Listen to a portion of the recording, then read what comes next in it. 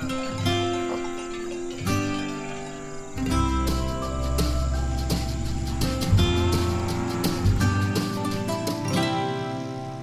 and welcome to Euractiv's Agri-Food podcast. I'm Natasha Foote. And I'm Gerardo Fortuna.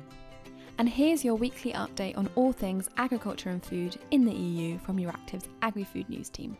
And we start with the coverage that we made on the informal meeting with the EU agriculture ministers on Monday, where they shared for the first time their views on the Farm to Fork and biodiversity strategies recently unveiled by the European Commission and that represent two core elements of the European Green Deal. The ministers welcomed the overall level of ambition, let's say the spirit contained in both plans, but asked the EU executive for more information on how to measure results and implement the general goals. It was the Dutch representative who actually summarized the member states' mood by saying that they want to know more about methodology, benchmarking, baselines, and financial resources in order to set their specific reduction targets. Indeed, the most ambitious part, and actually the trickiest part of the strategy, are the targets, like the 50% cut for the use and risk of pesticides and the 20% reduction target in fertilizer use. Another interesting aspect highlighted by the ministers is that these efforts to make the European food system more sustainable may risk, in the end, encouraging unsustainable farming practices elsewhere. Several ministers also voiced concerns about the risk of asymmetries between the new high demands on EU producers and lower standards of imported products. German Minister Julia Klöckner took the floor, saying that the EU must avoid that production moves to other regions whose environmental standards don't comply with the EU requirements. And she mentioned the deforestation linked to farming practices in non-EU countries. So it's important to say that Germany will take over the EU rotating presidency starting from July. So part of the debate will be led by them. And German minister pointed out that the EU should impose the sustainability goals in the food production as a global standard to cope with these risks of externalization. Italy, for instance, asked the Commission how it intends to ensure the harmonization of sustainability standards at the international level in order to avoid this dangerous externalization of unsustainable practices. So it's a topic that will pop up again.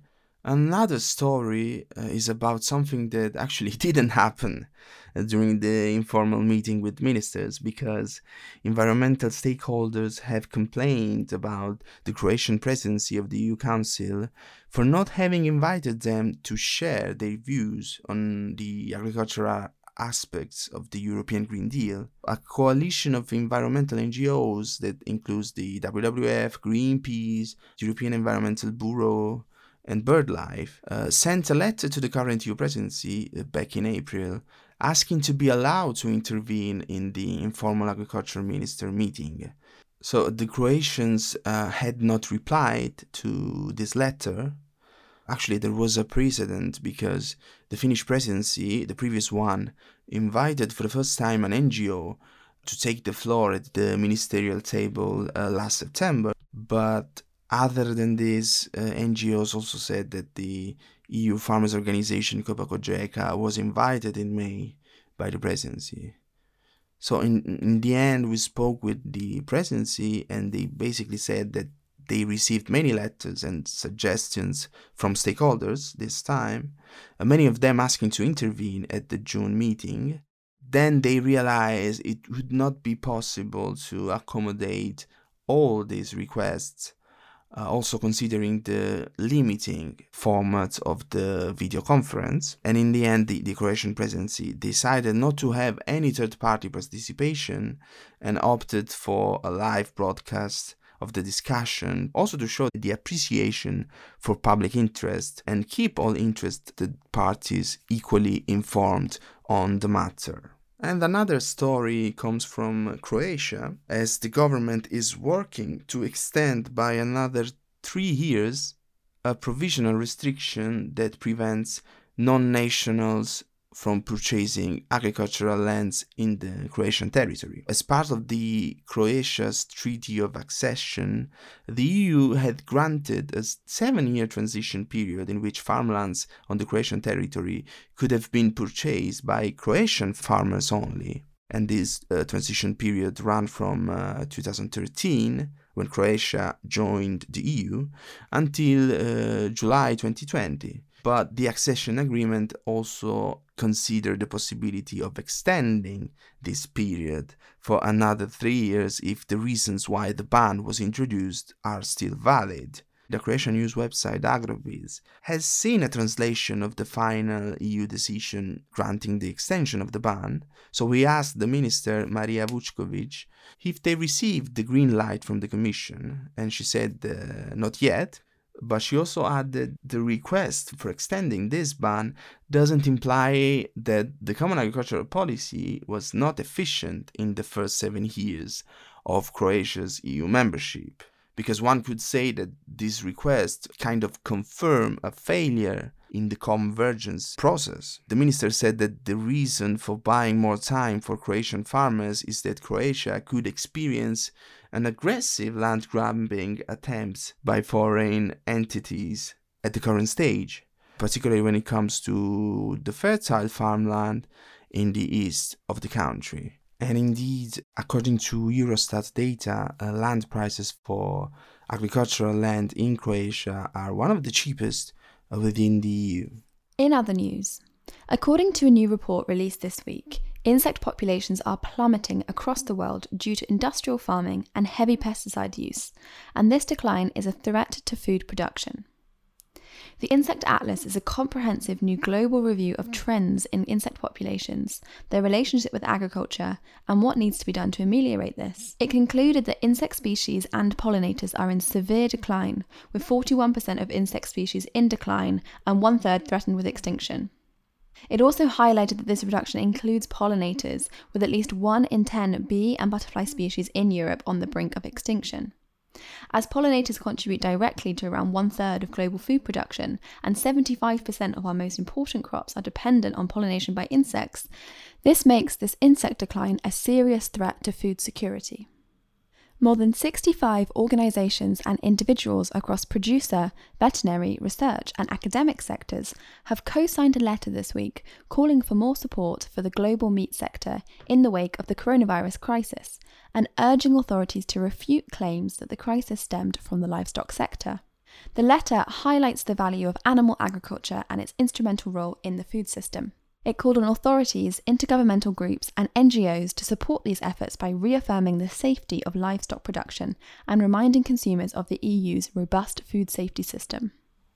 During a recent debate organised by Euractiv, EU lawmakers have said that any potential reduction of glyphosate in the EU should be preceded by an impact assessment exploring the consequences for farmers. Chair of the Agri Committee of the European Parliament, Norbert Linz, said that there is really a need for an impact assessment for each of the legislative proposals, adding that an impact assessment on how a reduction in the use of glyphosate will affect farms and farmers will be needed. Glyphosate is one of the most widely used active substances in European agriculture and is the world's most commonly used herbicide. It's currently approved in the EU, but this approval expires on the 15th of December 2022. A group of companies seeking the renewal of glyphosate's approval in the EU have already launched an application for its renewal post-2022. However, the renewal of glyphosate is highly contested and the debate is well underway as to whether the substance should be reauthorised. To learn more about this, make sure you check out the article on Euractiv. Major EU agri-food stakeholders said this week that a failure to conclude a trade agreement between the EU and the UK would have serious consequences for the agri-food sector. As the fourth round of negotiations on the UK-EU future relationship draws to a close, groups working in the sector have expressed their concern. These include Farmers Association Kopy-Kožecha, the European Liaison Committee for Agricultural and Agri-Food Trade, CELCA, and the Food Industry Confederation Food Drink Europe. The groups warned that a combination of no agreement and no extension of transitional arrangements, combined with the introduction of tariffs and the potential for regulatory divergence, would severely disrupt both integrated supply chains and agri-food trade between the EU and the UK, which amounted to €58 billion in 2019. The concerns come as EU chief Brexit negotiator Michel Barnier admitted in a press conference last week that there has been no significant progress in the latest round of talks between the EU and the UK. He also confirmed that there has been no breakthrough in the talks on fishing and the level playing field guarantees. Copa-Cogeca, Selca and Food Drink Europe are therefore urging the consideration of alternative, temporary arrangements that could be implemented from the start of 2021, should it not prove possible to conclude an agreement this year.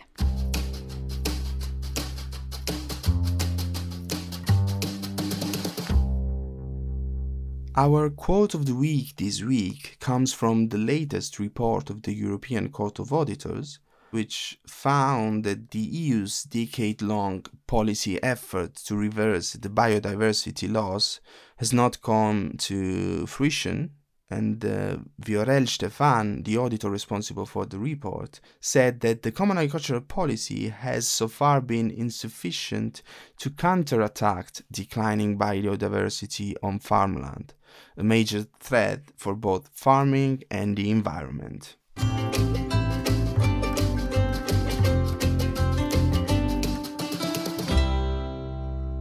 Now for the agri-food news from the capitals this week, starting with Bulgaria, where a videotape published by the investigative website Bevel shows the Bulgarian agricultural minister telling fruit and vegetable producers to keep silent about an EU-funded programme which is reportedly plagued with irregularities. If you're interested in this story, Euractiv Bulgaria takes a closer look on our agri-food brief, which you can find on the Euractiv website. In Germany, Germany's Bundesrat has again postponed the controversial vote on caging pigs, which was due last week. Animal welfare activists and the Greens are calling for stricter regulations, but farmers fear high costs. In Croatia, the World Organization for Animal Health has published a self-declaration by Croatia that the country is officially free from blue tongue disease, a viral disease of ruminants. In the UK, as the new agricultural bill reached the House of Lords on Wednesday this week for its second reading, nearly 1 million people have signed a petition calling on the government to ensure that food imports meet UK production standards amidst growing concern over a potential future US-UK agri-food trade deal. The agricultural bill will shape the future of farming in the UK, replacing the EU CAP subsidy system. In Ireland, the Irish field vegetable sector is being severely impacted by the continuing drought, according to a statement from the Irish Farmers Association this week. The association's chairman, Paul Brophy, told Agriland this week that growers are already suffering financial losses due to yield reductions and lost crops. However, producers are now also incurring considerable extra costs due to irrigation requirements. Moving to Poland, after Monday's Agrifish Council, the Polish minister Ardanowski said that the ambitious goals related to the Green Deal must not be excessive for the agriculture and food industry. However, he offered his support for the European Commission's proposal to increase the Common Agricultural Policy spending. In Romania, the average loss of production in autumn-sown grains is higher than 30% compared to usual, due to the drought that affected many regions, according to Valeriu Tabara, the head of the Agricultural Sciences Academy. The Spanish government has approved the amendment of 4 royal decrees affecting the fruit and vegetable and wine sectors to help them overcome the consequences of the COVID-19 by relaxing the requirements for receiving aid from the Common Agricultural Policy.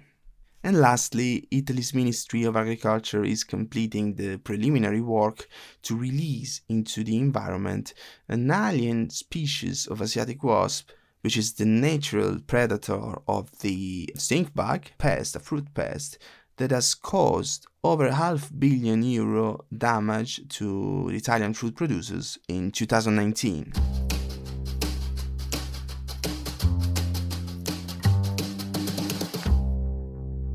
On our radar this week. On the 11th of June, the EU Agricultural Commissioner Janusz Wojciechowski will participate in a video conference call with representatives from the Institute of Agricultural Economy on the situation regarding agriculture and COVID-19. The European Commission has approved this week, under the EU merger regulation, the proposed acquisition of Bayer AG's Animal Health division by Elanco Animal Health. The transaction would lead to the creation of the second largest animal health company globally. Both Elanco and Bayer's animal health divisions develop and supply pharmaceuticals for pets and livestock worldwide. Upcoming events this week include a meeting of the European Parliament's Agriculture Committee concerning the Farm to Fork strategy, with presentations from DG Agri and DG Sante. This meeting is on 11th of June. And also on 15th of June, the Forum for the Future of Agriculture will host its first online event on food system resilience, sustainability and the COVID-19 crisis, looking ahead to the German presidency of the EU. This week, the AgriFood podcast is produced by Euractiv's AgriFood team, Gerardo Fortuna and Natasha Food, with the technical support of Evi Chiorri. Be sure to subscribe to our newsletter so you don't miss the latest agricultural news from the EU.